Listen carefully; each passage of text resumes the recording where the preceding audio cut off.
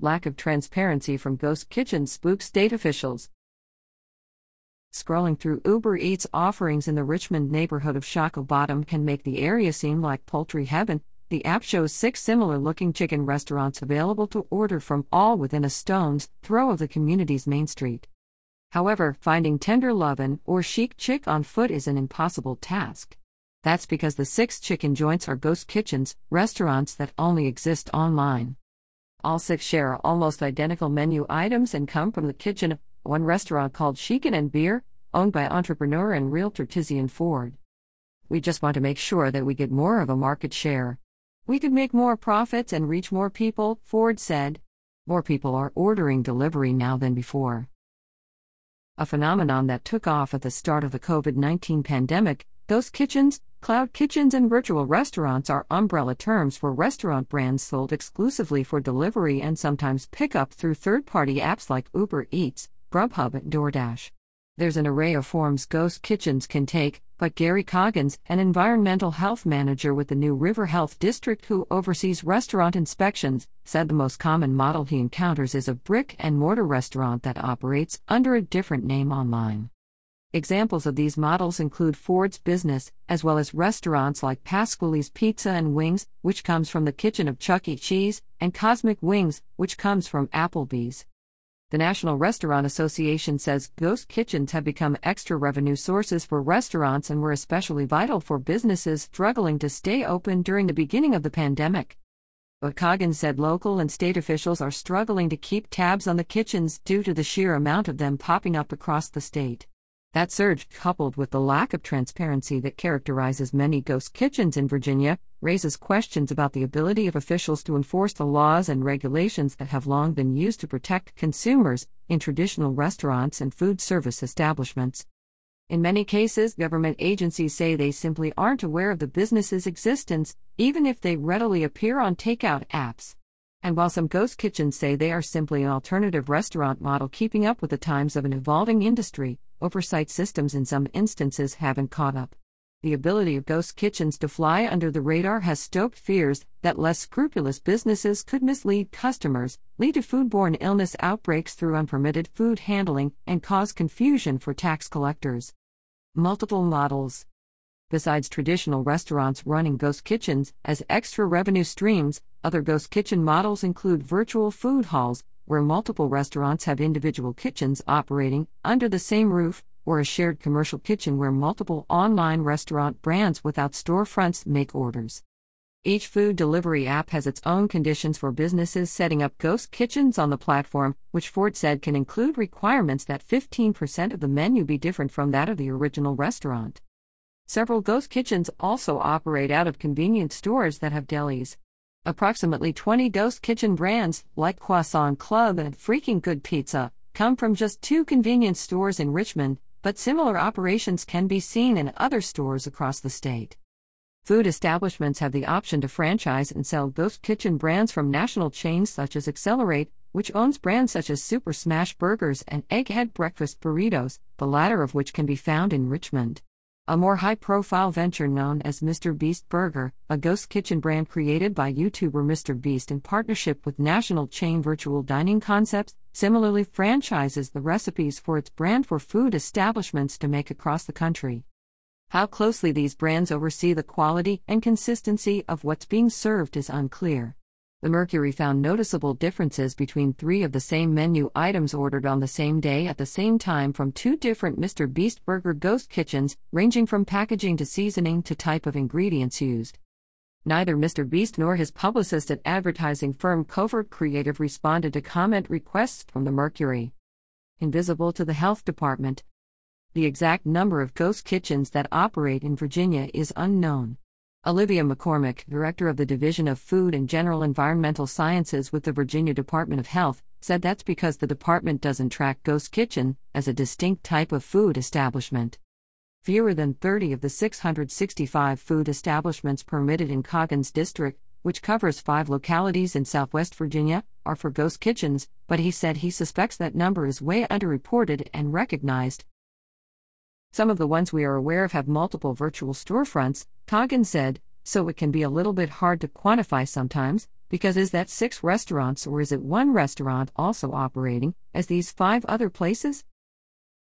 Restaurants are expected to let the health department know when they change operations or start a ghost kitchen, especially when introducing new menu items that may require additional permits or inspections. But he said the department usually becomes aware of ghost kitchens during inspections of existing businesses or through foodborne illness complaints. During an inspection, we'll start seeing foods that we've never seen in that facility before, Coggins said. Like all of a sudden they're doing egg rolls and they're traditionally an Italian or one of a pasta joint maybe, and it's like, all right, why are these here? Tracing foodborne illness complaints back to the ghost kitchens from which they originated can also prove difficult when their physical address is unknown to the department, Coggins said, leading to a much slower response and the potential for more people to get sick. Some ghost kitchen operators may assume they don't need to notify the health department when opening a ghost kitchen. Ford said his understanding is his menu can change as long as his establishment operates within food safety standards, reviewed through inspections. State law and regulations require all restaurants and food service businesses to make their inspection reports available to customers. The idea, said McCormick, is that consumers should be able to look up inspection reports and see if there's been any instances of foodborne illness complaints or outbreaks from a ghost kitchen before ordering.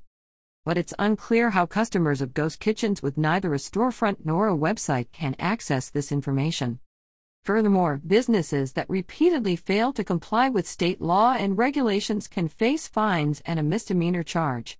Coggins said that fortunately doesn't happen very often, but such penalties can be easy for ghost kitchens running multiple operations to hide. The scariest of the bunch are these ones that are really just kind of the whack-a-mole example, Coggins said. They just go and hide and they run and pop up someplace else. Coggins said it goes back to knowing them by all of their various aliases and making sure that they're all matched together with where the food is physically being prepared. Complicating the situation further is that ghost kitchens, operated out of convenience store delis, are regulated not by VDH, but by the Virginia Department of Agriculture and Consumer Services. While DAC says it holds these establishments to the same permitting and inspection standards as the VDH, the Division of Oversight could potentially cause confusion. Unseen by the SEC and tax collectors. Businesses that operate ghost kitchens out of their establishments under a different name, like Ford's various ghost kitchens running out of chicken and beer, are legally required to register these fictitious names with the State Corporation Commission. Registration of a fictitious name is important because it allows the public to know the actual owner of the business they're buying from, said Andy Farmer, director of the SEC's Division of Information Resources, in an email. A local Commonwealth's attorney can bring charges against a business for failing to register a fictitious name, said Farmer, which can result in a misdemeanor conviction and a fine of not more than $2,500, jail time, or both.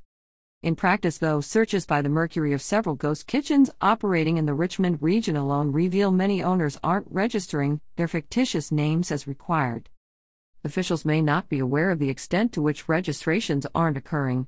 Virginia Association of Commonwealth's Attorneys Administrator Amanda Howie said cases against businesses that fail to register fictitious ghost kitchen names have not been brought up in any of the organization's meetings. Kyle Wingfield, an attorney and chair of the Taxation Section Council at the Virginia Bar Association, said unregistered fictitious names can also be a source of confusion for state and local tax auditors who may have trouble enforcing tax collections from a ghost kitchen business when its true owner is nowhere to be found online. It's possible, Wingfield said, that an unregistered ghost kitchen could also be removed from a delivery app and disappear without a trace when it comes time to pay taxes. The way it should be working is that whatever ghost kitchen is operating, that's what the LLC is, the ultimate owner of the ghost kitchen, Wingfield said. Everything should be rolling up and being reported on the LLC's sales tax returns, meals tax and business license and income tax returns. Wingfield also emphasized that some businesses simply aren't fully educated on tax laws and may not have any malicious intent behind not registering their ghost kitchens. Heather Cooper, Director of Communications and Training with the Virginia Department of Taxation, said in an email that agency staff who work in the field review data like SEC business registrations, VDH inspection reports, and information provided by local tax officials on a regular basis. In the case of an unregistered ghost kitchen, Cooper said the department may partner with local officials to explore available data and determine what steps need to be taken next. Transparency is key. Not all ghost kitchens fly under the state's radar. Some businesses like Chef Suite, a virtual food hall in Richmond that houses several local restaurants with a storefront offering delivery or pickup options for orders, pride themselves on transparency. Longtime friends Jernell Tucker and Jay Modi envision Chef Suite as an alternative ghost kitchen model with an emphasis on supporting local restaurants with affordable options. Latin Quarter Kitchen, a pinch of sugar and on a roll Italian subs occupy 3 of the storefront's 16 kitchen suites available for rent, each of which can be fully customized to install whatever equipment each restaurant needs. The pair said Chef Suite works with the restaurants every step of the way when it comes to setting up their business, from getting required permits and licenses to registering on food delivery apps. Transparency is key not just for the customer and the end user in the community, but even for our tenants and making sure that everybody understands what we're doing and why we're doing it, said Tucker. Because at the end of the day, it's a partnership between us and tenants. They are renting space from us, but their success is our success. Ultimately, the challenges state officials face with ghost kitchens all boils down to proper communication, Coggins said.